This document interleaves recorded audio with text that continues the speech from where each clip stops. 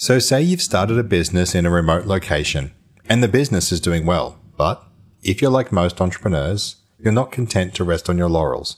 You're interested in growing your company further, and one of your tactics is going to be using a remote workforce.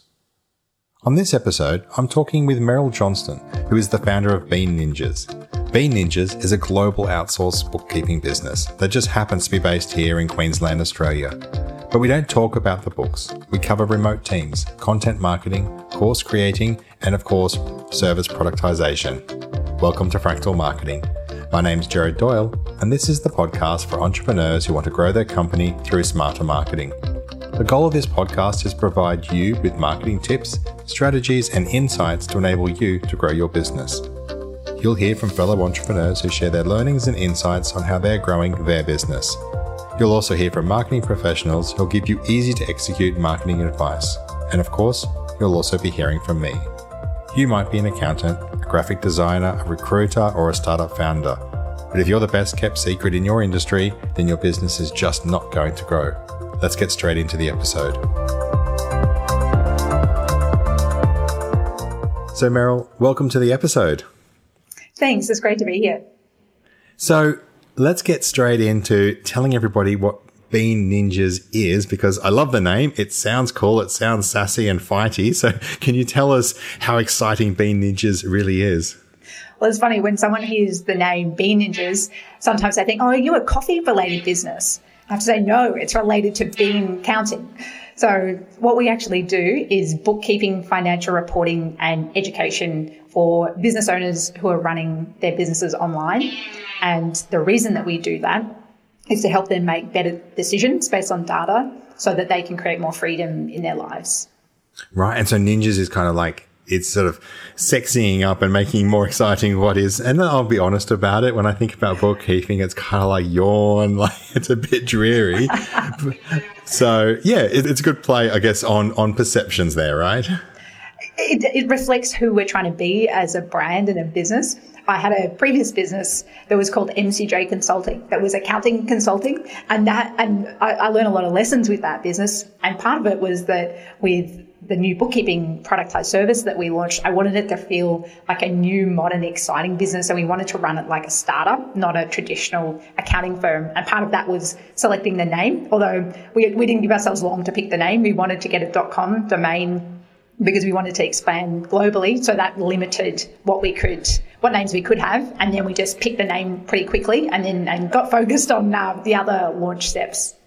So there's two tangents I want to take there, but just the domain name. So I'm having a chat with a client at the moment, and that's the exact topic. They searched far and wide to pick a .com domain for their global expansion, and I don't really like the name. It's a bit of a struggle. They've got one of those names where it's like, oh, it's two words mashed together and misspelt badly. And you kind of go, oh, well, it doesn't really pass the radio test. But Bean Ninjas, yeah, it works. You can get that. So when you registered that, was that, and you said global, is it sort of global from day one? Did you try to sort of throw out the fact that you're based in Queensland and just go, it doesn't matter where the clients are, I can work with them anywhere in the world? Was that a primary driver for picking that?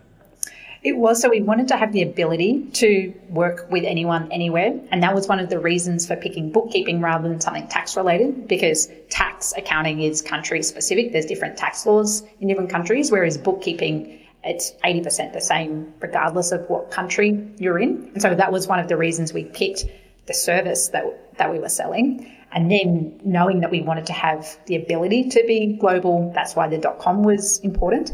We didn't actually start selling internationally right away, but that was always in the back of our mind, as was starting as a remote team. So we were forced to start as a remote team because I'm based on the Gold Coast and my co-founder was in Sydney. So from day one, we were using all of the cloud infrastructure. We're having meetings online, and we wanted to scale the team that way too, so that we could be based anywhere in the world when we were running this business.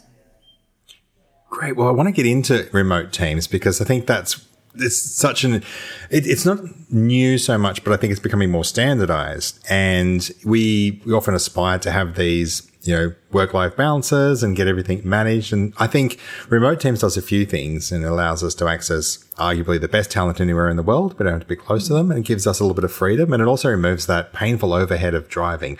And as somebody who I don't normally drive. I mostly work from home, but I just drove through the city of Brisbane and back to drop my kids off this morning. And I just reminded as I sat in traffic how much I don't want to be in traffic. So, I'm trying to think about which area to go into, but have you been remote from day one? So you've never had a formalized office and you've hired people from, I guess, all over the world. Is that right? We have hired people all over the world. I think we've got people in 6 countries at the moment. And we've set up as a remote team, but along the way we realised that some people prefer to work from offices. And I'm actually one of those people. So I'm actually in an office outside of my house at the moment, but I want to have the flexibility. So I can work from Bali for a couple of weeks or a month if I want to. But when I'm at home, I actually like coming to the office. I do have a home office as well, but I like that step of travelling to work. It's not a big drive, but just going to work, getting into my work persona and then coming home. And we've got other team members that are like that too. So we actually have a small office in Novi Sad in Serbia and another one in Arizona, Tucson, Arizona in the US. And same thing, these team members wanted to work from a location. And other team members, I think we've got a guy in Sydney who works from Fishburners. So some of our team members choose to work from co-working spaces rather than from home. But it's really up to everyone. Well, we've got the infrastructure where anyone can work from anywhere. And some of our team actually take advantage of that. We had a couple of team members meet in Bali last year. We had someone working from Raglan in New Zealand. So our team members actually take advantage of that and do go and base themselves in other cities or countries for parts of the year too. Yeah, I was listening to a TEDx talk from, I think it's the founder of WordPress, I think they decided to be a remote first team. And he spoke in that talk about the idea of compensating people and sort of saying, well, we would be paying for office space. We would be paying for desks and computers. Mm-hmm. And so he gives people an allowance, which says to them, well, you work on this allowance. And if you want to go work at Fishburners, well, your allowance can cover that. And he basically gives it to everyone to do more or less what they want to. And I think Google's applied similar kinds of things to some of the things. Is that the approach you take? You say, well, look, if I had to put everyone in an office, it would cost money. So let me sort of, I guess, compensate them and let them, like, for example, if someone came to you and said, I want to work from home, but I really want a standing desk, is that something that you kind of work into the way you compensate them? Yes, I haven't had that exact situation, but we do try and give everyone what they need. And I think as we become a bigger company, we'll be more standardized with something like the allowances. Whereas at the moment, it's just we want everyone to be productive and successful. And so we have conversations with everyone about, well, do you need another monitor? Or are you happy with working from home? Or do you want us to pay for a co-working space? So it's a bit more individualised at the moment, but I can see that that's not scalable. As we grow beyond the team of 20 people, we probably need to start looking at things like that. Great. So when we talk about those first people, because it's a big jump, right? That first step, moving from I'm a professional, I provide a service, moving into making that first hire. Who was that first hire? Was it somebody who supported the business? Was it a contractor, a freelancer? Was it someone you knew? What was the first jump? And then I guess subsequent to that, what was the kind of pain you had to take that first person on? Was it completely paid for out of what you would have been taking as income anyway? Yeah, so there's a couple of great parts to that question, and then there's what I did and what I do differently next time too. Love it. So when we started the business, bookkeeping is a skill set that accountants have. So I could do bookkeeping, and my business partner is an accountant as well, so we could do bookkeeping, but we can earn a lot more doing accounting work. So at the beginning, we were doing the bookkeeping ourselves, but the intention was always to hire other people to do the work and create systems and processes and for us to be business owners rather than practitioners. And so our first hire was a bookkeeper, but we actually did the bookkeeping for the first 9 months. And so we were documenting all of the processes and creating the resources that when we did hire someone, they could come in and really pick things up and do great work. And we both had other businesses, so we were just reinvesting all of the money back into Being Ninjas. And then as soon as we had enough money to hire, we hired a contractor just on a per job basis at the beginning, and then just gradually ramped it up from there. And our goal was always to be out of operations or the service delivery part of the business.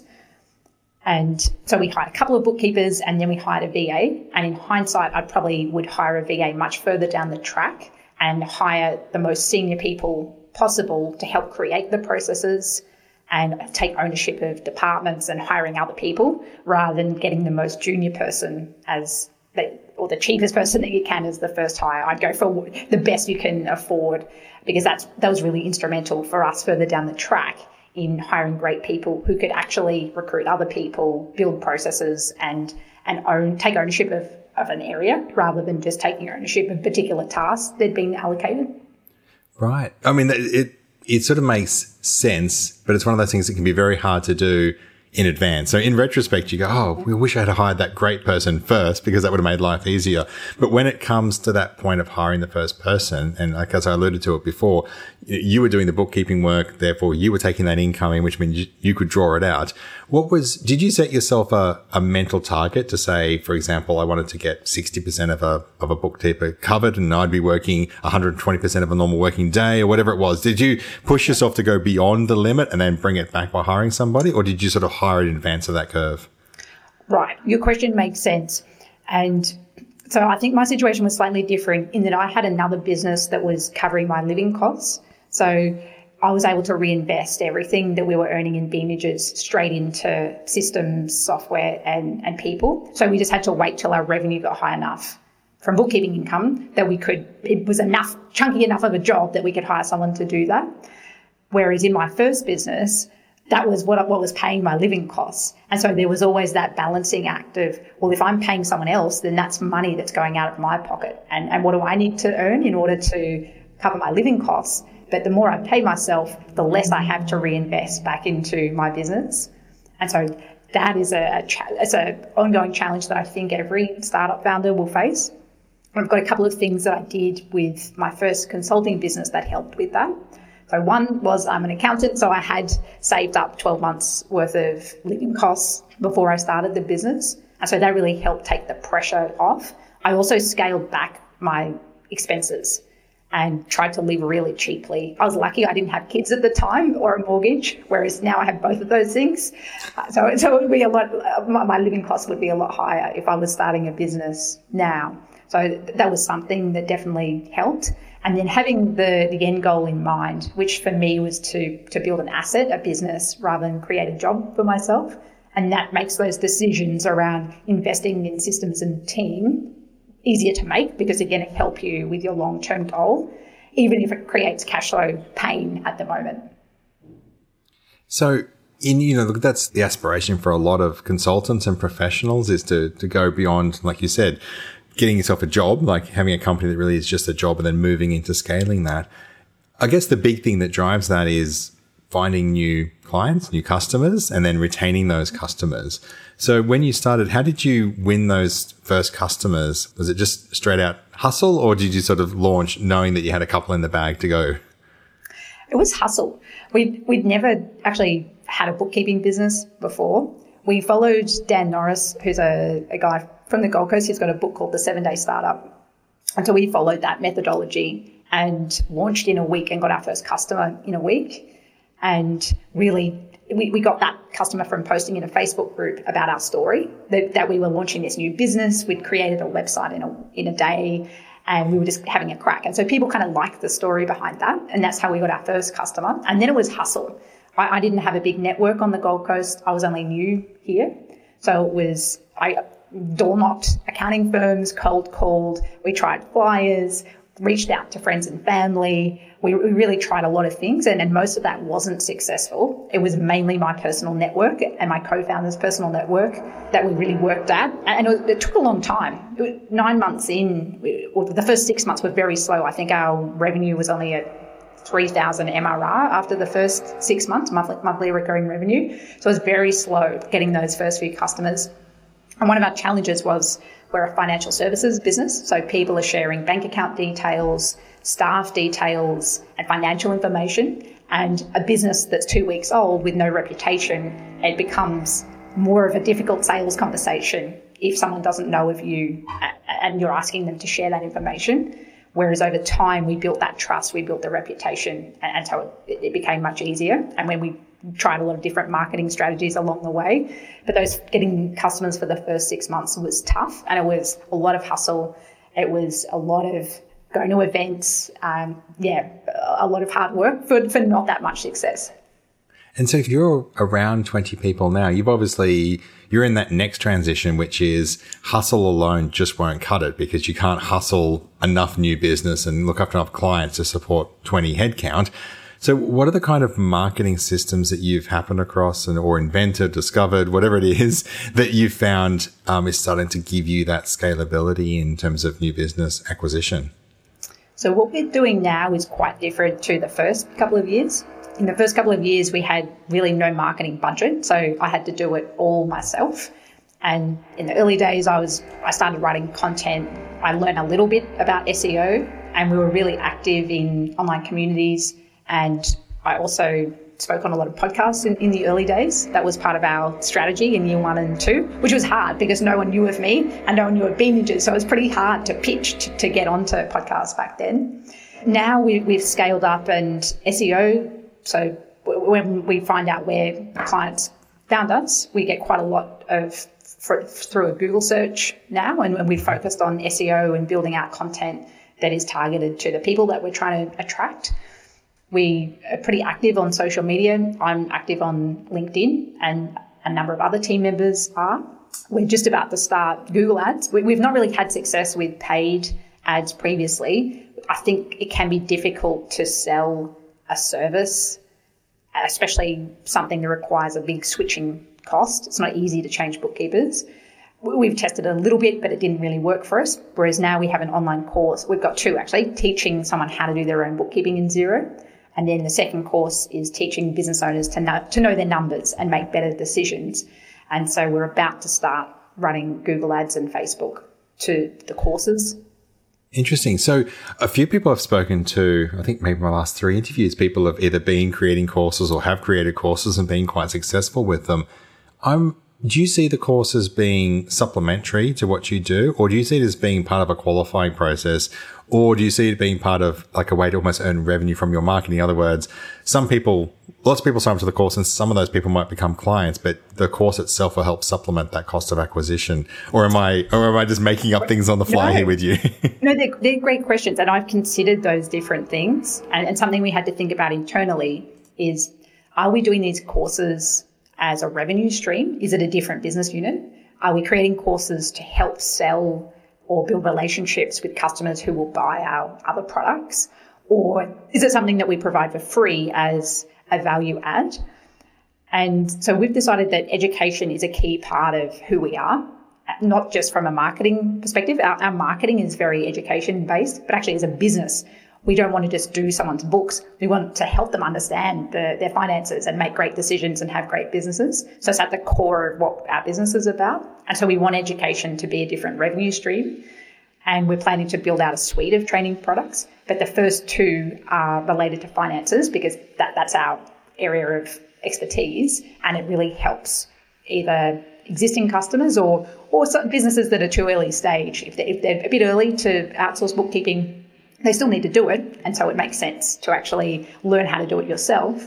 And then when they're ready, then hopefully they've had a great experience and would think of us as the next logical step when it comes time to outsource. Yeah, I'll be interested to see your journey on that one because it's I think courses sometimes super appealing, like the idea of it. You kind of think, oh, that's it. And then everyone I've spoken to has said, I got into it and I kind of felt like I'd broken the first half of it fairly quickly. And then it was just a massive grind as you realize how much detail you need to put in and work and effort. Absolutely. So it took me more than 12 months to actually create the course because it was just so hard to finish it while I'm the CEO of a business. I don't have a lot of time, and to actually carve out that time to create original content and record it was hard. And so that content's been created. That happened in 2018 and the front of 2019. And eventually I just had to set a launch date. And so it launched in March of 2019, 2 weeks before my daughter was born. So there was a real deadline. And so the launch date meant that I had to finish it. And I've now run, about 30 people have gone through the program now. I have done during 2019. So that's great. And are they from all over the world or? Well, they're from America and Australia and the UK. So not everywhere, yeah. but they're the main markets that we're in with our bookkeeping. That makes sense. You mentioned Xero there. Are you a Xero first or a Xero only bookkeeping service?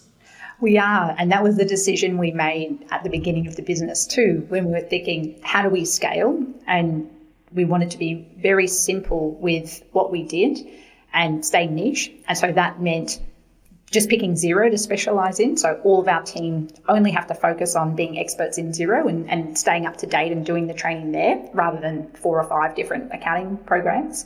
And then the same with the industries that we work with.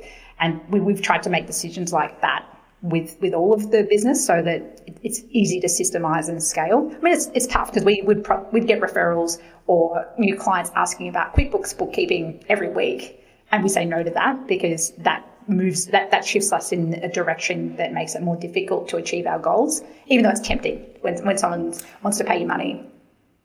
Yeah, I often wonder, in my experience with on the marketing side of it, by narrowing your focus into Xero and saying, look, we don't do QuickBooks, we don't do MyOb, I think, the marketing theory would say that actually helps you convert Xero customers, because it means that when someone comes in and says, I'm on Xero or I want to be on Xero, and you only work with Xero, whether it's right or it's not, it means that you're a specialist. So you would like to think that, yes, you might have to turn away a handful of QuickBooks customers, but you'd like to think that what it does is it increases your conversion rate on Xero customers. Has that been your experience? I mean, you can't really measure it, but is that your gut feeling on how it works? It is. And I'll add something. We were really proud in 2019.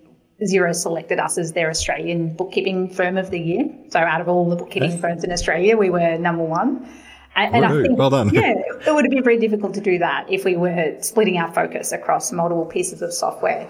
And so I think that the fact that we're specialised and then also we've won an award like that where it shows that we've gone deep into learning that software and how we can deliver it well. I think that really helps with the conversations. I don't know for sure because you don't know who's turned off when they come to your website and they just never have a conversation with you. But that's my sense, is that it feels like, I'll go to Binnages if I want to work with someone that understands Xero and understands online businesses and some of the challenges around that come with that, like selling in multiple currencies or using Stripe or selling on Shopify. They're the kinds of businesses that have different bookkeeping challenges that we understand. And so that's how we try and position ourselves. So, you mentioned, so there's 3 massive companies and 3 massive platforms. So Stripe, Xero, and what was the other one? Shopify. Do you leverage those platforms, those networks? Is there synergies and partnerships and ways that you use them to grow your business? Or are they just a means to an end, like they just happen to be the platforms that the clients are using? We have a really strong partnership with Xero, and we try and do it with other software platforms that we use too. So with Xero, we've worked on a number of pieces of content with them. I've spoken at their events. And is that XeroCon? Yeah, so XeroCon I spoke at last year, and they have roadshow events. So I'm speaking at their roadshow in Brisbane next month. And so that's how we work together. They create opportunities for the partners to get up in front of small businesses and other partners. And also things like content. I mean, it's really helpful if you've got a piece of content on a really strong website like Xero pointing back to Binnages, then from an SEO perspective, that's really valuable too. Yeah, I mean, that's, as you said, you alluded to it at the beginning. You said, I've done a little bit of SEO, I understood it. Yeah, Xero is one of those huge authority domains, very specific to your industry. So giving that link back, it's a nice way of doing it. Do you think that's, a little bit of a deviation here, but I feel like that's something that Xero's done really well, is to support their advocates and support their community. And I've seen, I think Shopify, we mentioned that, is playing in that space really well as well. Yeah. Like, they're sponsoring podcasts, they're getting behind. They've just opened up, they've had staff in Queensland for a while. They've just opened up an office. So I think, that's potentially another platform. Obviously the people listening to this are going to have different businesses, but these are platforms that are looking for ways to grow their business. So there's synergistic ways to partner. Yeah. I was in a mastermind with a guy who built a business based off the back of Shopify, similar to how we've built our business off the back of Xero. And I was looking at a graph with Shopify, their growth. It was I can't remember if it was in terms of, it might have been in terms of the number of stores that are on there. And just, it has something like 800,000. I'm getting my numbers wrong. It's far more than that. But the growth of that platform is huge, and it's the same with Xero. So if you're building a business that aligns with that, then you're probably going to get dragged along with that, because there's increasing demand for support staff and experts that know how to use that technology. And Shopify is actually another one that we're in the process of building a relationship with and building relationships with Shopify partners too, who have a similar audience and client base to the e-commerce clients that we work with. Great. And then once you've got someone's attention, is it all content that you're creating that helps convert? Because as you said, it's a trust-based thing. So someone's not going to sort of see you. Well, for example, they're not likely to listen to you on this podcast and go, "Oh, Bean Ninjas. Oh, let's move everything across." Right. So this is a considered process, and it's considered even before they reach out to you. So do you put all your effort into content to sort of massage and coax people through that? Hey, I've heard of you, through to actually, I'd like to have a chat with you. That's a lot of it. So we have, I suppose, if we're looking at the funnel, we've got different types of content. So is someone kind of at the top of the funnel? Is it just general education about accounting that they need? Or is it more content around how do you actually hire a bookkeeper? And what kind of things should you be discussing? And what kind of questions or obstacles would someone be facing at that point of the journey? And so we've got different content that's created that's targeted at that. And then our goal is also to create content and resources that are really useful. So someone wants to join our email list, and then we have different nurture sequences through our email list, depending on the different stages that people are at in terms of their accounting journey or their buying journey with us. We've been testing. I'd say that we're doing content and SEO well, not so much the email marketing side of things. So that's something on our roadmap for 2020. We're not. I guess we're good at the education side. We very rarely actually do a sales pitch, which is the point of having an email list. I mean, you don't want to overdo it, but we're not doing it really at all. So that's something we're looking at. Well, how can we better utilize our list? And then something that we've been experimenting with in 2019 was building a community. We haven't done that well, so we've paused that and we're rethinking how we do that for 2020. But that's our goal again, is to all of the people that we interact with, whether it's on LinkedIn or other platforms, who listen to our podcast or on our email list, let's get everyone together into a community. We tried Facebook. We're probably going to move to Slack for 2020 and then build engagement that way and do a lot more. We do some webinars and we have done some, but we're wanting to increase that in 2020 as well. So build relationships, not just with our customers, but others, maybe a little earlier stage in our audience. You sort of preempted what I was going to ask you there around communities are great in principle. And then there's that debate about, well, what platform? Where do I control this? And Facebook is the easy one because everyone's on it and Facebook gives you great controls. But you're in a B2B professional industry. Facebook just feels a bit like, well, I post pictures of my cat and my kids and, and people might have, whatever, sporting teams, political. It's very different. I always think LinkedIn's a much better vehicle, but their groups are terrible. Like, it just doesn't really work. It's for whatever reason, maybe they're going to fix it, but I don't think it's fantastic. I've implemented Slack groups for myself, and I've done it with clients as well. I've always found the problem with Slack is, if you're a Slack company and you're a remote company, so I'm going to guess that you've got Slack and you've got everyone on Slack. But for people who don't use it, then it can be a fairly steep learning curve. And so, I found I had one group where we're working with health professionals and they just didn't really get it. They didn't really join Slack. And so it didn't really work. So I guess it's going to be an interesting one for you to work out the platform to maintain that community. We've been discussing that internally and we were thinking about, well, who do we want in the community? And we also talked about the fact we had a little bit of feedback. We run our courses through Slack. There's a chat where people can ask questions. And so we'd had some feedback there that not everyone was familiar with Slack. And then we thought about our community and we thought, well, our ideal clients are people running remote businesses and who are building location independent businesses and they're trying to scale. And so pretty much all of our clients do use Slack. So even though it is a roadblock, who are we trying to target with this community? Well, yes, they're remote businesses who would probably be using Slack. So that's why we've made that decision. But it's an important thing to think about. Well, who's your audience and what's going to work for them? Yeah. I had that conversation yesterday with a client, someone who they're looking to hire a content marketing person full time for their job. And they said, should we post on LinkedIn or should we post it on Seek? And I said, well, the thing is, there's way more people looking for jobs on Seek, but you're a B2B company. You want a social media content marketing person. If they're not on LinkedIn, that's probably a good, that's like, it's a qualifier. If they're not on LinkedIn, it's not going to work. And I think the same for you. If they're not willing to adopt remote tools, then they're probably not going to work well with remote bookkeepers as well. So yeah, I like that approach. It makes a lot of sense. I just wanted to link back to, you mentioned there around masterminds. Because I mean, it's interesting. You could, in theory, a community can be a form of mastermind, but I'm thinking more for you. What kind of how did you find masterminds? Have you joined them? Have you got multiple? What have they done for you? All the things about masterminds, because it can mean a lot of different things to a lot of different people. So why did you join one, and what are you getting out of a mastermind? So I've been in many different masterminds. Some have been paid, some have been community run, so just organised by the participants, and had different benefits. The very first mastermind I was in was for accounting firm owners who wanted to think differently, and that's where I found my first co-founder, was in that mastermind, and we founded Big Ninjas together. So I mean, that was a huge benefit that we found each other. That's like the biggest benefit, yeah. And then built enough trust through those regular calls that we felt like we'd be good business partners. Then I've been in I'm part of an online community. It's a paid group called Dynamite Circle, and they actually they match you up with people.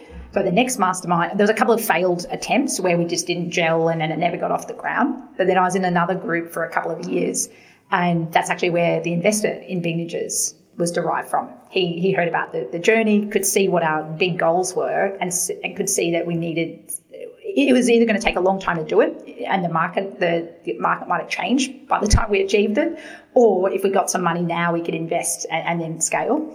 So that was another benefit. But really just having a group of people who you're talking with regularly, who understand the context of your business and you, I think provide much better feedback, and you learn from the questions and discussion topics that they're asking too. So I'm currently in 2 masterminds. I'm in a service businesses mastermind, and there we're talking about how we're scaling our service businesses. That's fortnightly. And I've been in a bookkeeping firm owners mastermind for about 4 years. And we talk less frequently, but we've done in-person retreats every year. And then that's more of a once a month, or it's probably down to every second month now. And that's an industry mastermind where it feels like we're not really competitors, but we can talk about things that are specific to our industry and challenges that we're facing and how we're addressing particular things. And do these mastermind groups refer to themselves as mastermind groups, or sometimes is it more they've got other names and words that they use and we're just shoehorning them into a mastermind category here? The bookkeeping one, we call it Keepers Collective, but it started it was called a mastermind. All of the free ones, like the ones that we've organised ourselves, we've always just called masterminds. Like the service business one is in our Slack group is literally called Service Biz Mastermind. So pretty boring. Yep. I suppose I've done paid coaching, which runs in a mastermind format too, where all of us have been paying the coach and then they're facilitating the mastermind on a particular topic. So they sometimes they don't actually call it a mastermind, they call it something different. But yeah, same kind of thing. Great. It's one of those ones where it's been a bit of an interesting one. Some people have great experiences with those kind of groups, other people don't. Is there just on that last question on that mastermind area, is there a particular feature or recurring theme or question or topic or action point that you find makes masterminds successful when you're part of them? I think you have to start off on the right tone, and people need to, so you need to decide what it's all about and what are you committing to. So I don't want to be part of a mastermind where people turn up late, sometimes they don't show up, and we don't have a clear objective and agenda. That's just a waste of time. So I don't want to be part of something like that.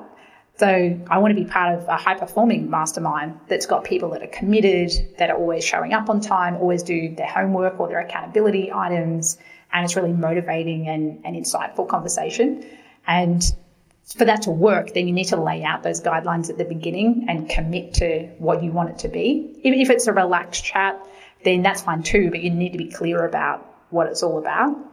And so I think that's really important. And then if people aren't following those guidelines, then you need to be okay with having those difficult conversations to remove someone. It's a bit like your business. One person can bring down the culture.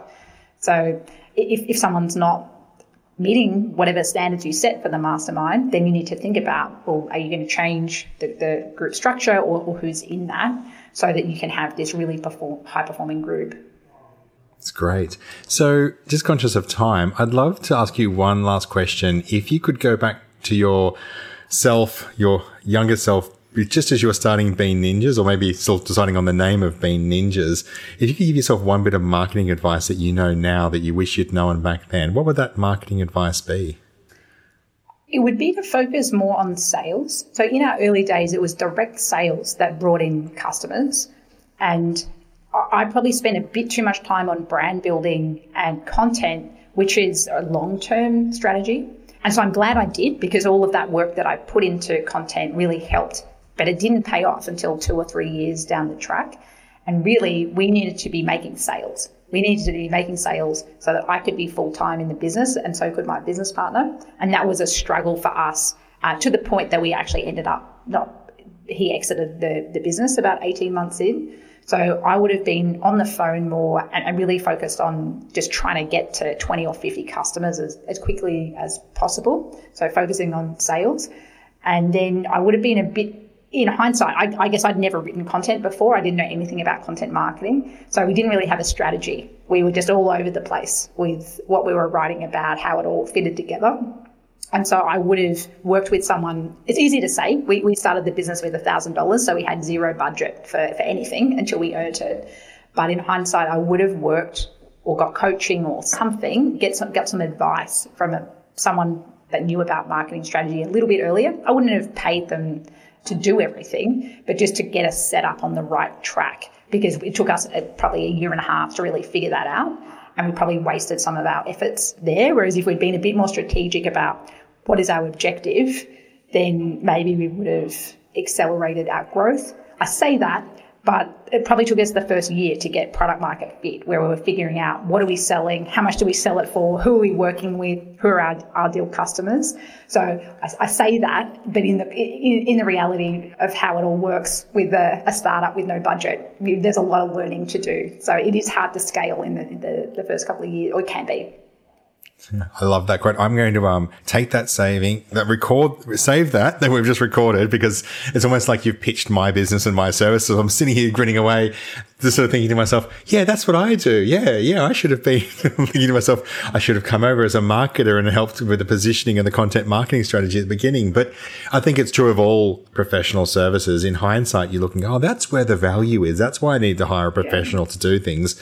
And I think it's a blanket rule for everything. Sometimes we kid ourselves that we know so much. And in hindsight, you look back and go, gee, I really should have asked someone that had more than, 3 days experience to give me some advice early on. And like you said, you don't outsource everything you do, because, you need to, as an owner, control that and own what you're going to produce. But get the advice, get the guidance, get the consulting, because that's the real value. So I love that, because that's what I do. So you've appealed to me there. So if people want to find Bean Ninjas, if they want to find some of this great content that you're producing, courses, podcasts, I know you've got a whole bunch of different stuff. Where's the best places online to find you and the business? The best place to connect with our content is at beanninjas.com. So that's BEAN and then ninjas.com. And then I'm quite active on LinkedIn. So feel free to connect with me, and that's just my name, Meryl Johnston. And I write a lot of content there and really engage in conversations there. And of course, you've got your great podcast as well. So we've got to plug that. We're on a podcast. You can just, whatever you're listening to this on, I'm pretty sure Bean Ninjas is on exactly the same platform. So go down, hit the little magnifying glass, do a search, find it, listen to an episode and subscribe. And we're all winners then. Absolutely. And it's just called the Bean Ninjas podcast. I should have mentioned that. So thanks.